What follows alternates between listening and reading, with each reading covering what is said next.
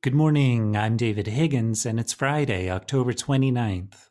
This is CQ Roll Call's morning audio briefing, and here are three things you need to know to start your day. President Joe Biden's reconciliation framework has nailed down some more specifics for the package, but Democrats are still negotiating the details.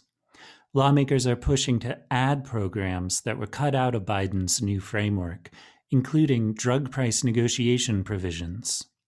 House leaders said there would be no more votes in the chamber this week.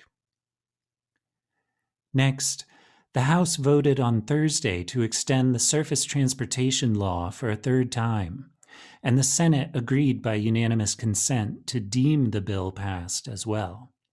The legislation would give Congress until December 3rd to act on federal highway programs, with either another extension or a reauthorization, which is included in the bipartisan infrastructure bill.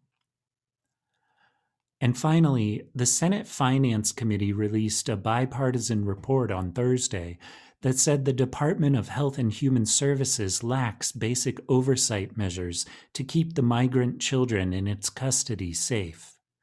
The report criticized the records at HHS and how the department tracks serious incidents, saying it prevents oversight of contractors.